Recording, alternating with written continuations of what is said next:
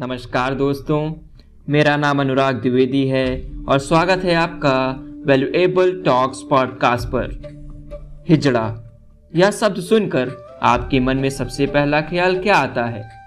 क्या आपके दिमाग में वही लोग आते हैं जो शादियों में तालियां बजाकर नाचते हैं, या वो जो सड़क पर बत्ती लाल होते ही आपकी गाड़ी का शीशा ठकठकाते हैं? तो क्या इन लोगों की बस यही पहचान है?